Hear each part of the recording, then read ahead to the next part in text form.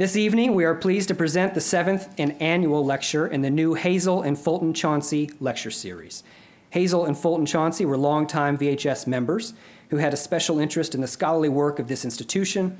Their sons, Edwin Hall and Warren Fulton Chauncey, established this lecture series as a way to encourage the same appreciation in history that they had in the history of education in all others, particularly in young people.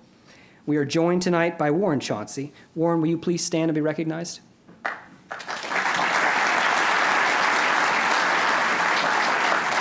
Thank you, sir. Tonight's speaker, Dr. William M. Kelso, is the Director of Archaeology for Jamestown Rediscovery at Historic Jamestown. He holds a master's degree in early American history from the College of William and Mary, a PhD from Emory University, and he has been awarded an honorary degree of chivalry from Queen Elizabeth II, Commander of the Order of the British Empire. He is the expert on the site of the first permanent English settlement in North America, and author and co-author of several books, including Jamestown, The Buried Truth, Jamestown Rediscovery, 1994 through 2004, Kingsmill Plantation, 1619 to 1800, Archaeology of Country Life in Colonial Virginia, Archaeology at Monticello, and, of course, the topic of tonight's lecture, Jamestown, The Truth Revealed, copies of which will be available afterwards if you'd like an autographed version. Thank you again all for being here, for your wonderful support of this most remarkable organization. Please join me in welcoming Dr. Kelso.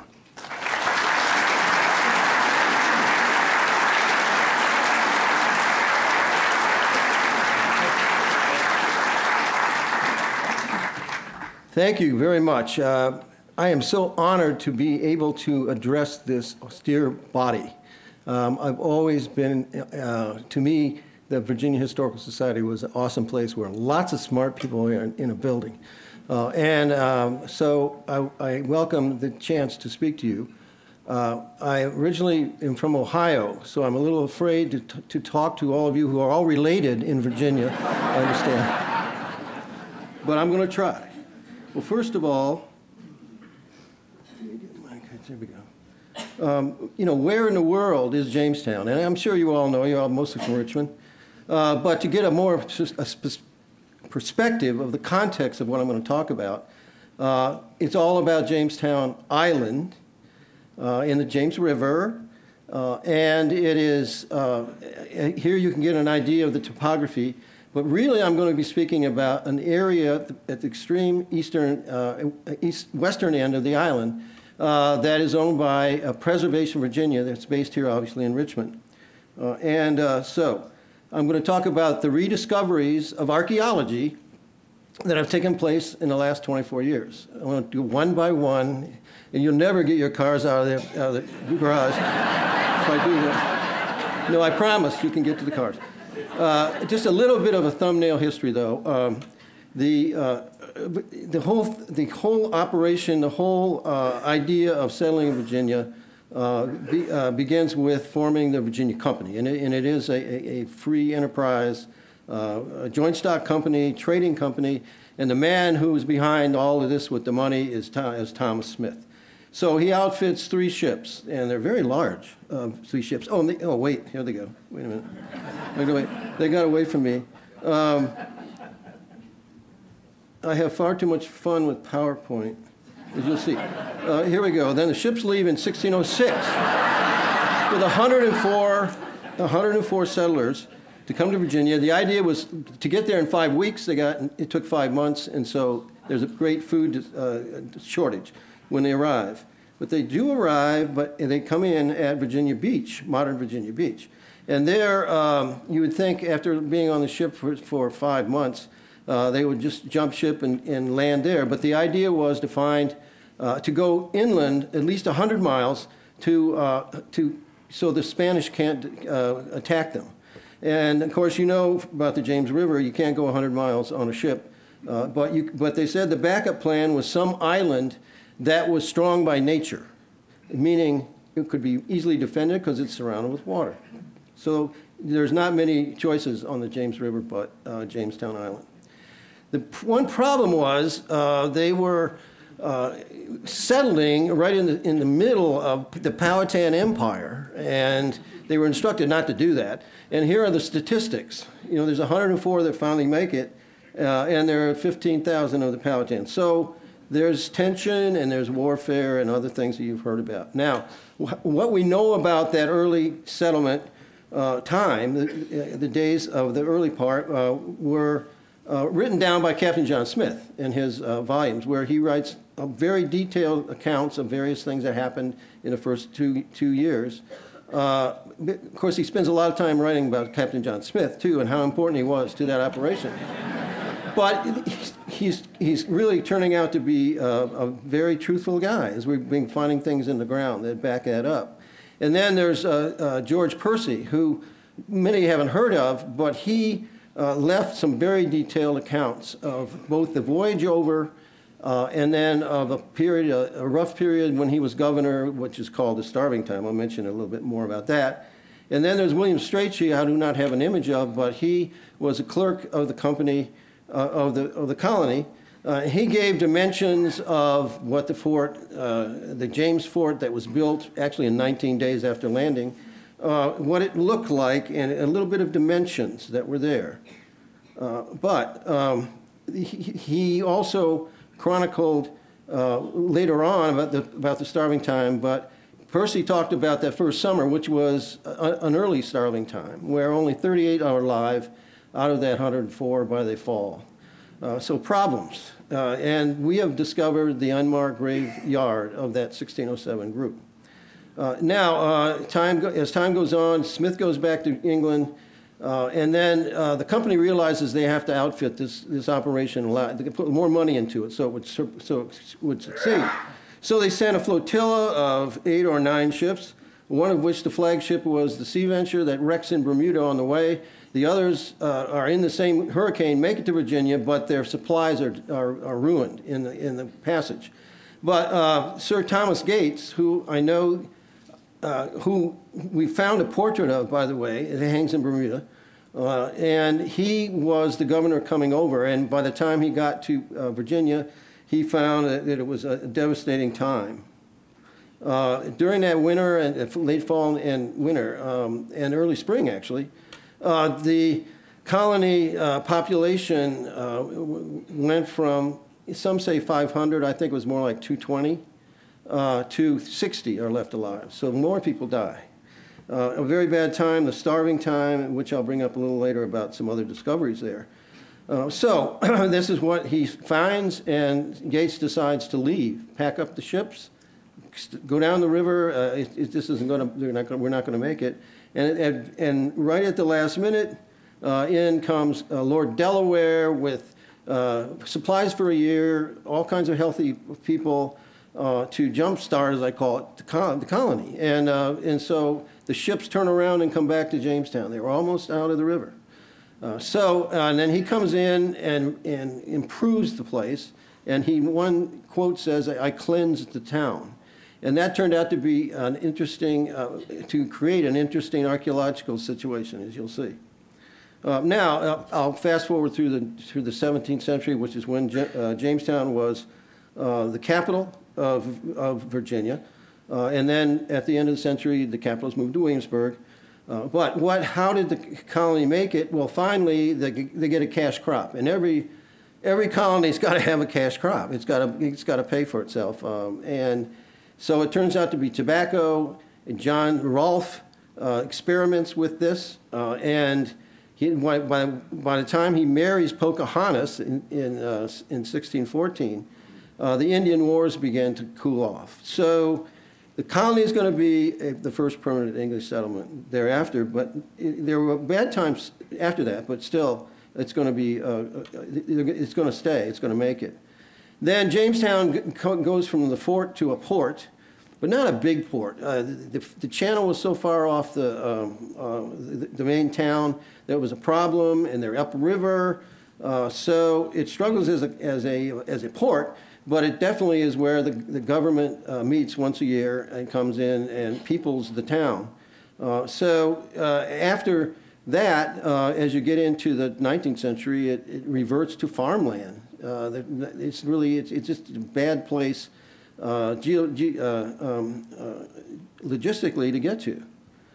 So when I first visited in 1963, the island, and I was with a park ranger, and I said, well, I'm here to walk the fort where John Smith and Pocahontas walked.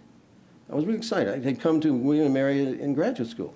And he said, well, you're a little late. He pointed out in the river. He said, the fort has washed away on the western end of the island. He actually pointed to a tree that was offshore, and that was exactly where this fort site had been.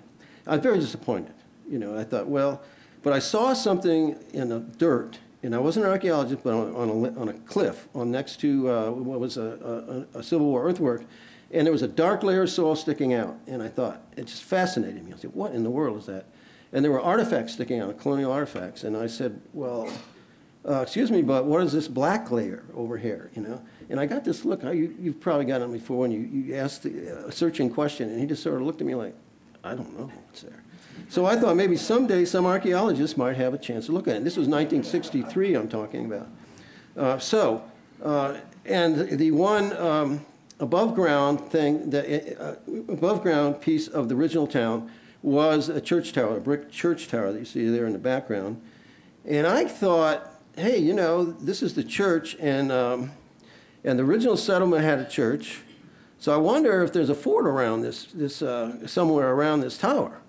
And that kind of stuck in my mind for a while, and then I began to negotiate with the APVA then at Preservation Virginia about, maybe there's a fort here. And so after a 10-year discussion, we decided, okay, let's try it, take a look. So I had become an archaeologist, and but there were requirements, like you had to have funding to, support it and things, but that was put together. So over the last 24 years, we began finding the pieces of James Fort, and these are the archaeological signs of what we're finding. First of all, it was a barracks. Well, barracks, what are you talking about? Well, in these post holes that we could find, there were posts that supported a building, and that's the first thing that we began to turn up. And then a piece of the wall, which was just a trench through the clay that you could see, even though it had all been filled in again, you could see little dots where the posts had rotted out of a palisaded wall. So began connecting the dots and dashes. And then in another part of the site, we actually did, you can see there an excavated section of the west wall. So connect the dots, literally. And by 2003, we did. And I say we, I've got a wonderful staff of people and excellent folks. So I get all the credit, but it's not right. Anyway, they found where there was a curved line in this palisade line. So that began to look like the sketch that Strachey, that I showed when I was showing Strachey's signature. So this is looking pretty good. And the size was coming out very much like he had recorded. Then finding, this time, the church really wasn't where the tower was exactly, but the original 1608 church turned out near the center of the triangle. And how we knew it was that, I'll explain in more detail. But again, a post hole pattern is all that's left of these wooden buildings, but it's enough to tell you what was there. Then cellars that are underneath them. This is one that was a kitchen for a while and got filled in, but it was in the center of the fort. It was kind of the military commissary. And then from that point, finding other buried cellars, and in this case, the first blacksmith shop and an iron making area down in this cellar. And then that was recycled into a bakery, which is a little hard to think about, but that's what was done. And then my biggest surprise was finding the footprint of major timber buildings, like you would have seen in London, and without the cellars. And this was a change after Delaware comes to the colony, we believe. Long long connected buildings, row houses. And at one end, in the foreground of this photo, we found a well. We found a couple wells. And they turn out to be real treasure chests for archaeologists, because once the water is gone or goes bad, the shaft is filled with people just throwing things away. So in this one end, we had quite a strike. Anyway, here is the reconstructed fort as it stands now. It's a map that was never made. It's almost like a photograph that you couldn't make, of course. With the church in the center, the row houses. Not all these stood at exactly the same time, but that gives you an idea of the lost fort that has been found. And there's the church. Okay, now, along with that, we found, the first day I found an artifact. It was artifact 1. It's a piece of pottery. And this woman and her son were standing in a rope watching me do this. I was so excited to start, and I was by myself at that time. And I knew it was old enough to be James Fort right away, the first day. And I was kind of doubting myself anyway that we're going to find the fort. And so she said to me, "What are you doing?" Like, "I'm going to turn you in. What are you showing?" And I went up to her. I said, "I'm finding James Fort. I'm showing this piece of pottery." And she started backing away with her son. So, let's not upset the nice man, Bobby. Let's get out of here. And that's the truth. But that was artifact 1, and we found over 2 million inside that thing. It's like a landfill. And it's been incredible, and they're all mostly the very earliest artifacts. Just a little sample here of the arms and armor and pottery, and it's just incredible stuff. So I will now talk about each one of these artifacts. No, here's just a few highlights, and here's an excavation of a well that was into that row house, and they're very tricky to dig and dangerous too. But watch this. You want to do that? Yeah. Oh my God! How are we going to do this? So that Delaware brought that over to Jamestown. It's a halberd, and it has perhaps is part of his coat of arms in a filigree at the end. So really an interesting thing. And right next to it, a pistol, and this is an X-ray of it, but it's double loaded and it's laying down in its well. And I don't know, we can't really explain why it's there, but that's the kind of thing that survives in the wells. And even probably more important are the bits and pieces that give you an idea of the environment when the English first get to Virginia. The seeds and plants and other things survive in the water. And even this strange-looking jigsaw puzzle is really a size of a grain of pepper, and that is a tobacco seed. We even found that inside. So how fitting is that? Then another well in the center just turned out to be an amazing fill. And it was first a cellar, and then a well is built down inside the cellar. And there, another moment of discovery. Yes. But they had still probably had to communicate things because of weigh things and It's Same very, very thing. thin. Very, very Yeah, thin. look at it. Here you go, Bill. They do all the work, and then they just give it to me. See? That was the deal. Or copper. But this was incredible. I'm a historian, so this is like finding a book in the attic, man. This is a book in the well. It's a piece of slate that was written on over and over in different times, and a lot of what was written on it in text, in pictures drawn, and numbers, it still survives to some extent. So we've been still looking at it to see how many more things we could find. And the way to see it was to put chalk through, and wherever anyone pushed hard enough on this slate when they were drawing on it, it survived. So here's a little idea of having gone into Photoshop and enhanced these things, of what's on it. I mean, it's amazing, and you think, well, it's just graffiti, but I don't think so. I think there's some meaningful things on here, and that we have, again, a book in the well. There's a series of rampant lions drawn on there, which I couldn't see at first. And one of the staff said, "Hey, there's lions." I said, "Come on."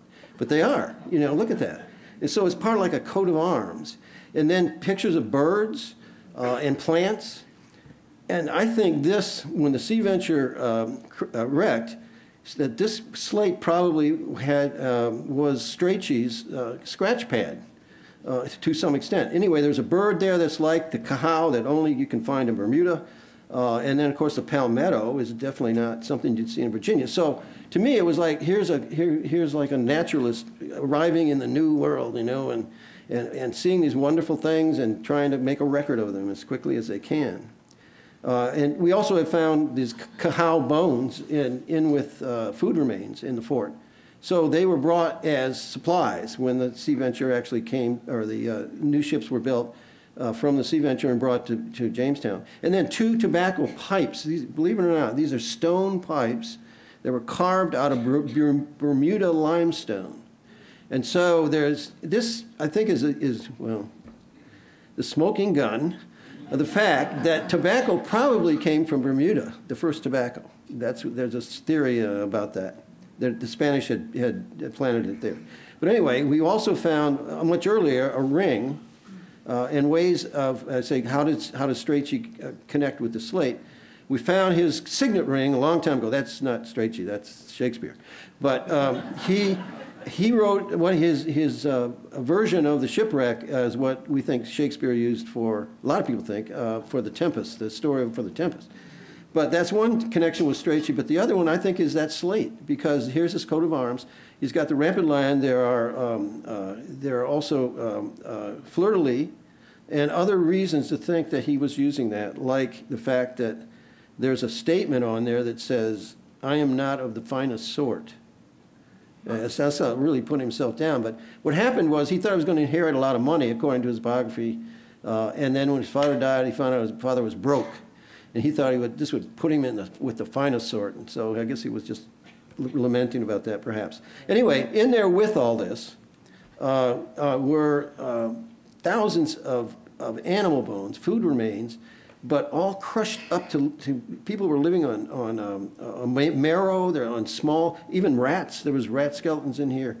All this is thrown into that well in the same layers with the actual the slate. And it looks like it's coming from a bad time, because there are butchered dogs and there are butchered horses in there, snakes, other things that wouldn't normally be on the menu. You're thinking, this is probably from the starving time, we're thinking. Okay, then that seemed pretty clear, and that was probably the results of Delaware cleansing the town. And all these buildings that had cellars, they just gave up on them. They filled them in and built a different type of building. Anyway, we're also finding bits of the same pottery coming out of different deposits. Not only in that well, which is in the center there, but next door, we began to find, by looking at the disturbed soil, the outline of what turned out to be a cellar, another cellar. You see, that's how, I wish the dirt would go that fast, but it doesn't. And that is a kitchen. There are 2 ovens where you see the brickwork in the corners. And then laying all over the floor are these food remains, mostly fish, that were thrown in there as they were cooking these, drying the fish, really, is what the idea was. And they're usually sturgeon. So that was pretty interesting. We found that, the commissary, and you got the kitchen. And then in the layers of fill in there was one dark layer that had a surprise. And right in about there, we began to find a mutilated human skull and a severed leg bone. Not a burial, that's all. That's in there with all these butchered horses, dogs, rats, so on. So this is coming from the starving time, I think. And so what does it mean? Well, we went to our great colleague at the Smithsonian, Douglas Owsley, and he forensically looked at these remains. And he felt like there was no question, well, for one thing, that this was the remains of a girl, 14-year-old girl, English girl. He could tell this from stable isotopes, and the shapes of the skull and all. We didn't have a name for anyone that had come in 1690, which we think it was. So we call her Jane, and it was clear that she had I'm not going to go into gory details, but this skull was absolutely as Doug would say, processed. And I didn't want to believe it. I thought there were some written documents about the fact that some, at the starving time, lived off of the dead, a few, to survive. And there's no question. You can see the cuts in the forehead, but that's not all. There's 150 different cuts on this and cleaver marks and all kinds of stuff. So it's clear that the enigma for historians about whether or not survival cannibalism happened, happened, I think. I was convinced. I'm convinced of it. And then that skull, we felt like, the poor girl, she needs some justification, some justice happening. And so that's the reconstruction of the haunting victim of this poor girl. So, okay, that's coming out. Then another story of burials is where we're finding post holes, as I mentioned earlier, a pattern of post holes. And what really told us that this was the church of 1608 is that on the eastern end, there are four stains look like burials. And that would be in the chancel of the church in the east end, according to tradition. And the size matched what Strachey had written as well. So we thought that it would be right to, this had been lost to history, but just laying out there in the grass, no one knew the church was even there. And some of these burials had been disturbed, at least one of them, by a trench, a modern trench, electrical trench. So they should have been memorialized, and we wondered what, and only high-end people are buried in the East End. So let's take a look and see if we can identify them as well, because we had 4 candidates who they could have been, because we knew the fact that church only lasted for 8 years, and during those 8 years there were 4 or 5 people that could have been high status enough to be in the chancel. So began to excavate and found a pattern of nails that we could, again, connecting dots, could begin to see what coffins were like, and they're very different. 2 of them were human-shaped. As you can see, they have an area that they're called anthropomorphic, and then a more of a traditional one, and the 2 are identical. And let me go on. And the other thing we found in the burials was that 2 of them had their heads oriented to the east and 2 oriented to the west. According to tradition, clerics would have their heads oriented to the east only, that everyone else goes to the west. And in the one burial on the extreme left, I think it is there, we began to find silver spangles and remains of silk and silver thread. Just a little bit enough to know it's so fragile we can't even really excavate it. But it was something in with this burial, and it was laid on the left shoulder, left arm, shoulder, chest, and so we found out a way with high tech, and this is what the staff teaching me what we could do. That we could pull this section out intact, the dirt, and submit it to a CAT scan. Oh shoot, come here. CAT scan, and it could see right through the dirt. And there you can see there's fabric, and there's a lot of those spangles. It's still in the dirt, by the way. We couldn't take it out. And I was thinking, gee, we're going to be out of business if we can see through the dirt without actually digging. The archaeologists. But it turned out to be a sash, an emblem of a captain. And so we think that this particular burial, putting together the history, the age at death, the coffin shape, and the fact that William West was related to Delaware, these things began to identify the burials. And so we think that was Captain William West. Next to him, in the shaft, we found the remains of what's called a captain's leading staff. It's the second one we found with a captain. So we have another captain next door, but this is the one that has the head oriented to the east. It's supposed to be a cleric. Puzzling. Anyway, there's a leading staff in a painting from 1650s of leaders, and a sash. You can see what I'm talking about. We're in these burials. It's very, very rare to find anything in an English burial at all, any kind of artifact. So this was a military tradition.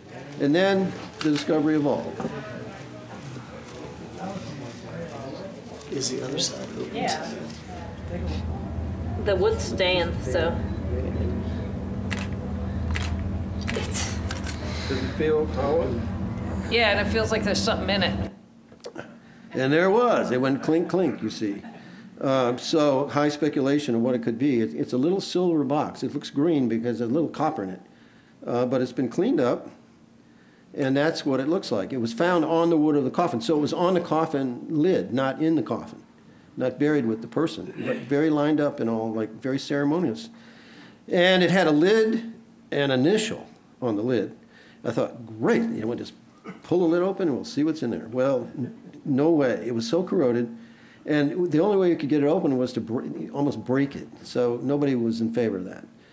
So, and maybe, spiritually we shouldn't do it anyway. So who knows what's in there? So, but we found another way, just like with the silver thread and spangles, we could see right through it with a computer. I mean, a CAT scan, a very powerful one. And there you see what looks like wood is really human bone, splinters of human bone, and 2 pieces of a leaded vessel known as an ampulla we found out. So then this may look like we opened it, but we could take the computer data file and print in resin what was in there, and even print the actual silver box itself. It's incredible stuff that science can do. Anyway, together they make what's called a reliquary. And that would be very common with Catholics, but obviously not with the Church of England and Protestants. So it's brought up some interesting questions about what's really going on at Jamestown, what's the role of religion in Jamestown, and relationships with the Spanish, actually, which I won't get into, but you can get into it if you buy the book. Anyway, the age of death and all these things point to the fact that this is Captain Gabriel Archer, who could have been a secret Catholic. And by looking at his biography, you get that impression. And he may have been a priest even. We don't know. But it has raised interesting questions. In fact, it raised enough questions that I went back to the hometown of Sir George, not Sir George Yardley, no. I've lost it. Now, this is my prompter now. Summers Island. He was the head of that fleet, that Sea Venture. Anyway, he's from this village, and I went to it just to go to these places where the colonists had come from. And this church near Lyme Regis, which is on the south coast of England, there is a shrine to a saint inside. And I thought that was unusual. And they told me this is the only one that was left after the iconoclast. After all these were broken up out of all the churches, when you have the Reformation, this one was left in this town. I thought that was interesting.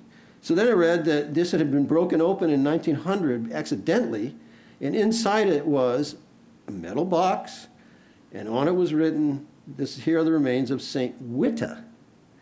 And I'm wondering if the origin of that silver box is really coming from Summers, who may have been at the funeral. Because the Gabriel in the coffin can't put the silver box on top of his coffin. So, and it's W, so maybe it's a W, I don't know. And then nearby is a place where everybody filled up their little ampullas. This was a shrine. Interesting, what's left of Catholic England is sitting there near Lyme Regis. So all these little threads are out there just tormenting me to try to put them together. But maybe Summers is involved. That's just a new theory. But through our excavations, we found a number of Catholic medallions and stamps and these crucifixes that have this amazing abstract sort of Jesus on the cross. They're all over the place. So what is going on? Who's going on?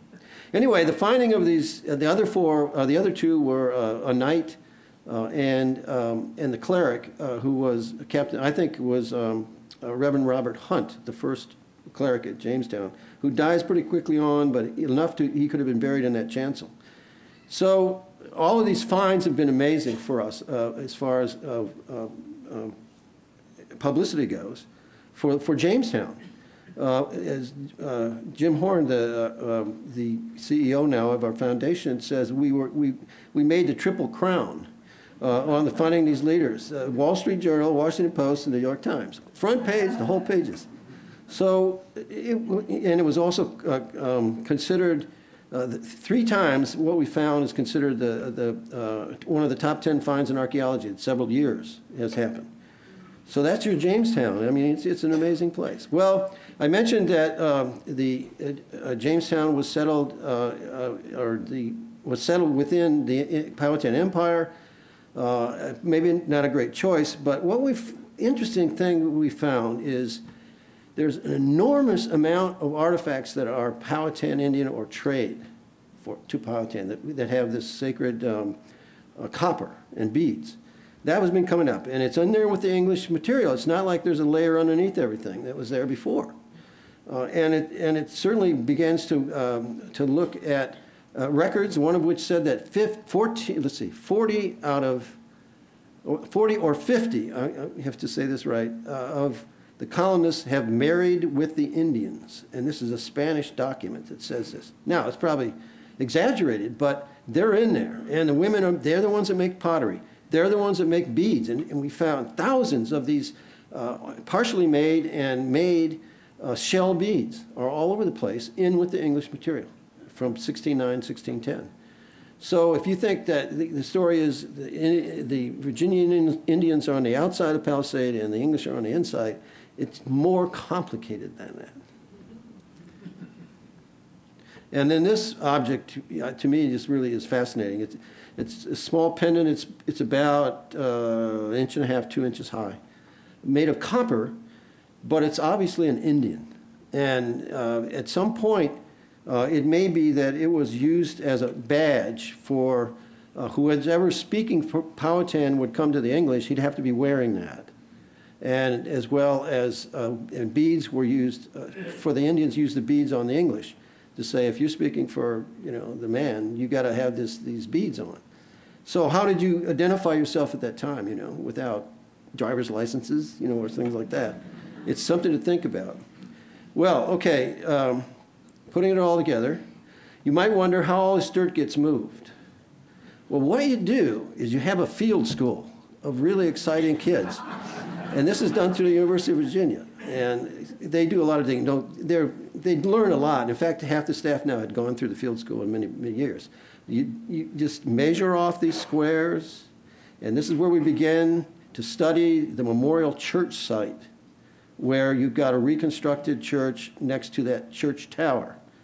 And this, I think, will give you an idea of connecting how many dots we've connected. That 1608 church is the rectangle you see up in the upper left-hand side, marked on the ground. The blacksmith shop is there, then the row houses, and it's putting together these pieces has just been fascinating for me. Then, however, you don't just always use shovels, and it's good to have a gang.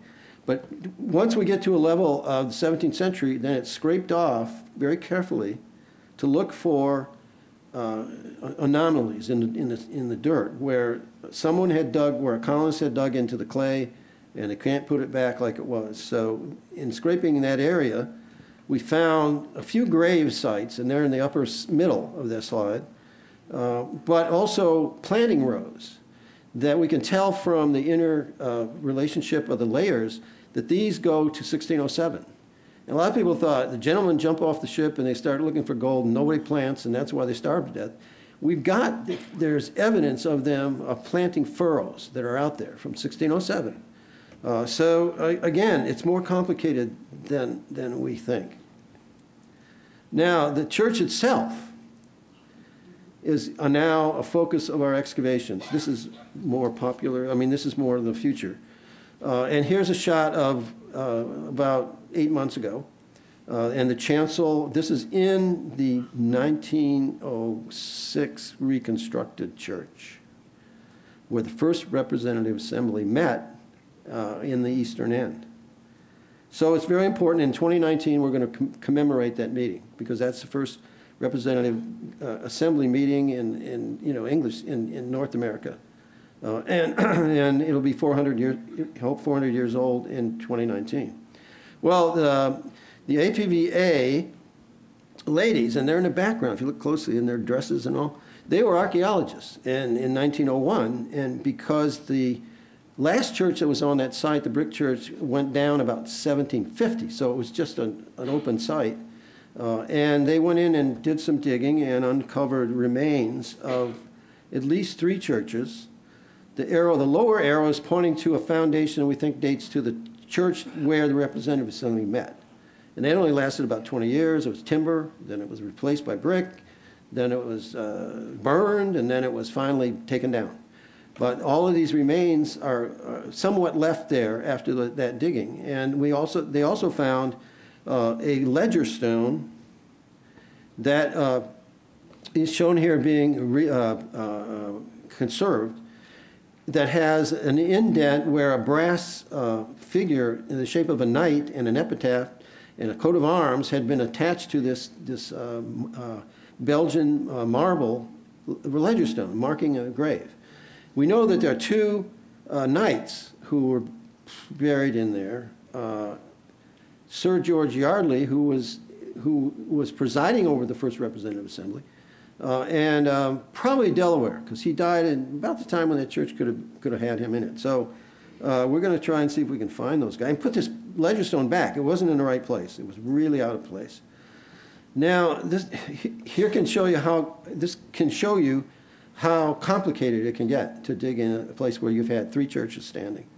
There are floors left from different time periods, and there's even a graveyard wall that went through there when there was no church there, and the areas where their graves were actually dug into. So we're going to try and sort all this out and then have an exhibit of a few pieces of the different time periods that will be on display in 2019. So please plan on coming to Jamestown at that time. Okay. I can't point out all the stuff that's in there. And then there's another part of the story where the fort was expanded to the east, and we found what I think was called a guardhouse or a blockhouse at the corner of an extension of the fort, and it's just going on and on. It goes across it. Probably the whole western end of the island's fortified. There's enough work there forever to do. So, I mean, that's, job security, but not for me. But here's a cellar in that building we found, and so on. And then, not only that, but there's the rest of the town, which grew to the east. And we are now, in conjunction with the Park Service, looking at a site where the first recorded African lived in Jamestown, at least a woman. Her name was Angela. And she came in 1620, actually came in 1619 when the first Africans came to Jamestown. But she went to Bermuda first and then back by another story. Anyway, she was back there by 1620, and she was in the household of Captain William Pierce.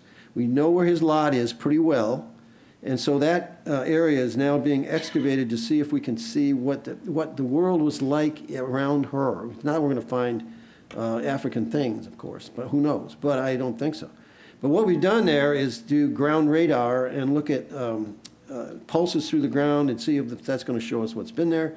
The Park Service had done excavations in the 1930s on the same site, so it's pretty scrambled, and but it's a project in conjunction with the Park Service and looking to see how Jamestown grew to the east. And here's a ground. This is not mowing the lawn. This is actually a machine that's penetrating into the ground. And it's done on a grid, like you see here. And beyond Angela's site, the real surprise, this is the one that I have a hard time even believing, is that in that field, we found, which no doubt about it, the readings count down about 3, oh, come on, don't do that. The Queen can't wait. She can't wait. down below, if you look very carefully at the dark stains, there's one it's an earlier archaeological trench, but the other ones make points. And I'll show you what it was found. This is a star fort. You see it? There you are. I think it's astounding. I mean, without digging, this is down a couple of yards. I think, no, it wouldn't be yards. Maybe 36 inches down. And these would be moats or ditches that formed this star fort. And there's a record of one in 1660s, but we think it's earlier. They're finding more things. And then it looks like, if I can I point to it? I don't know. If you, in Now the lower she's there hand, for the fort. she cannot, wait a minute, Queen. So, this fort was found on a map recently of Fort, they think this is a Roanoke Island lost colony. Part of it. It's under a patch on a map. Whether or not, there's digging going on now about that to see if it really is the lost colony. But it's still lost, not yet, they haven't done it. But, speaking of, and this is Queen Elizabeth's time. We got another Now Elizabeth. she's Here back she for the is. 400th anniversary. I got to show you this. I had the great opportunity Since to her walk last visit, her archaeologists have found what they believe around to the be site. the remnants of the She first went down in the Jamestown trenches fort, built in with us. 1607. This is Previously, it was thought that 2007. the fort washed into the James River, but apparently it survived, buried underground for hundreds of years. So what we were looking at there was we were finding swords. Those are swords and armor, pretty rusty, but they're swords. And it wasn't set up just for her. Here it was. We were finding it at the time. She was looking at that, and my assignment for her was to say something that would make her have a reflective moment, let's call it. What am I going to do? So anyway, I thought, well, here, I'll try this. Your Majesty, this is the first time this English equipment has seen the light of day in 400 years. And I thought, she's going to say, can I have it back? Who owns it, But then we continued on, walking around the site. And we came to the middle, and I thought, here's a sacred place. I'm going to say, all right, Your Majesty, this is where modern America began. And she kind of, because there's Yorktown, the things that brought up. But I did finally say, this is where the British Empire begins. And boy, that was it. That was it. She didn't say anything, but you could just see in her face that was the right thing to say.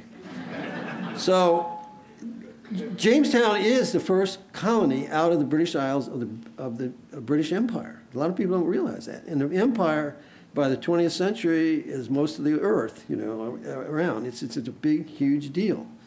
And mostly the countries are not British anymore, but the traditions are all there, the parliamentary government and all these things that Jamestown is important for. And what's the next one? Oh, and then she got back to me. I think I did say the right thing. Because in 2012, I did get this CBE, Commander of the British Empire. But it just shows you how important Jamestown is, I think, worldwide and globally. So, and then it's a calling card. My dear wife Ellen, who is right down there, we went to Bermuda, and there, they're part of the empire. And here's the governor, and I was talking to him. He knew what it was. I thought it was neat. Anyway, why do we care about Jamestown? So what? Well, the rule of law is established, almost immediately. And these are. And we're finding like almost three-dimensional versions of the origins of legacies of today. That's what I like to say it. The rule of law, no, we're not finding law books, but we're finding what the atmosphere was like at Jamestown when these things were incorporated. And then there's a joint stock company, and there, it is a free enterprise deal, although the company did fail, I have to say that. But this is another first at Jamestown. And then the whole thing of representative government. And again, in 2019, we're going to go to the spot and say, all right, here's where this begins. Now, we're continually trying to work this one out, aren't we? How is this going to work? But it's certainly a wonderful thing. Now, again, if you want to know more detail, if you haven't got enough, There are books that you can have, and many of them are signed. And so I'm not sure where we're going to go to do that, but anyway, they're here. And really, whatever we make on this goes to the project, and it's a nonprofit deal, privately funded. So if you want to know more information about that, I'll be glad to tell you about it. So anyway, I'm getting all this credit, and here's who's really done it. Thank you very much.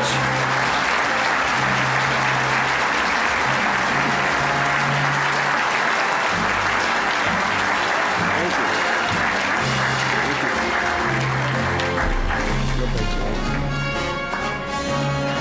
you. Never stop. Pardon me? Questions? Yeah. Yeah, I will take questions for a while.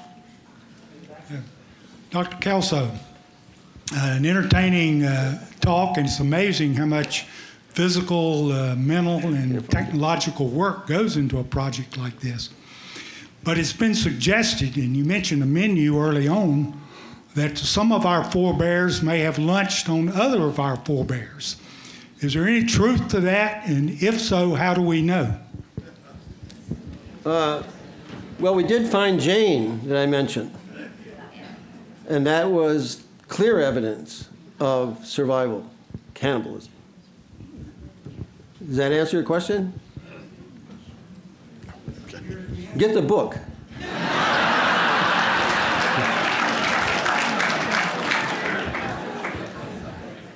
Dr. Kelso, we were down there, my wife and I were down there several weeks ago, and you were walking away from the church, and we just started clapping as we saw you.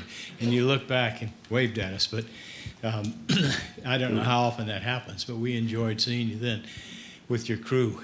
There's a map at the Archaearium that shows all the waterways there. I presume that was initiated by Captain John Smith. Yes. It just shows what looked like hundreds of Indian villages, all named. So I didn't realize till I saw that the exploration was quite that extensive in the first couple of years.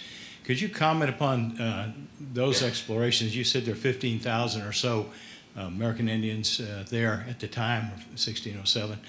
The other question related to the map is the Powhatan's village shows his main village being at the falls, which is right here. Could you just comment upon the exploration of the map a little bit?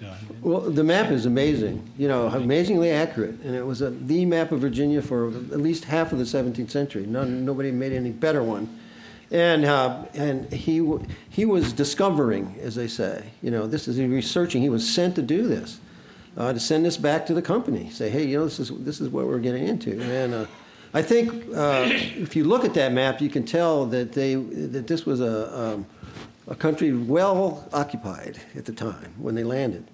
So this was one of the voyages, maybe more than one. But I was amazing. I was looking at the rivers. They're named rivers, Indian names.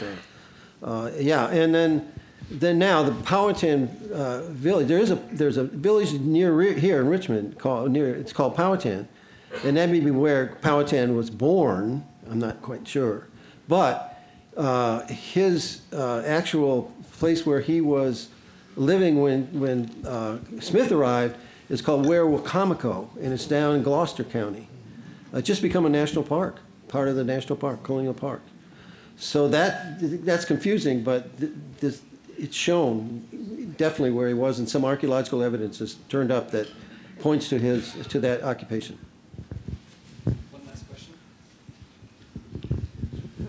Yes, until your excavations, the fort was thought lost in the river, and even the map that you showed at the beginning of your presentation showed a corner of it lost in the river. Has there been any systematic exploration, diving, dredging of the bottom of the river in that area to look for the fort?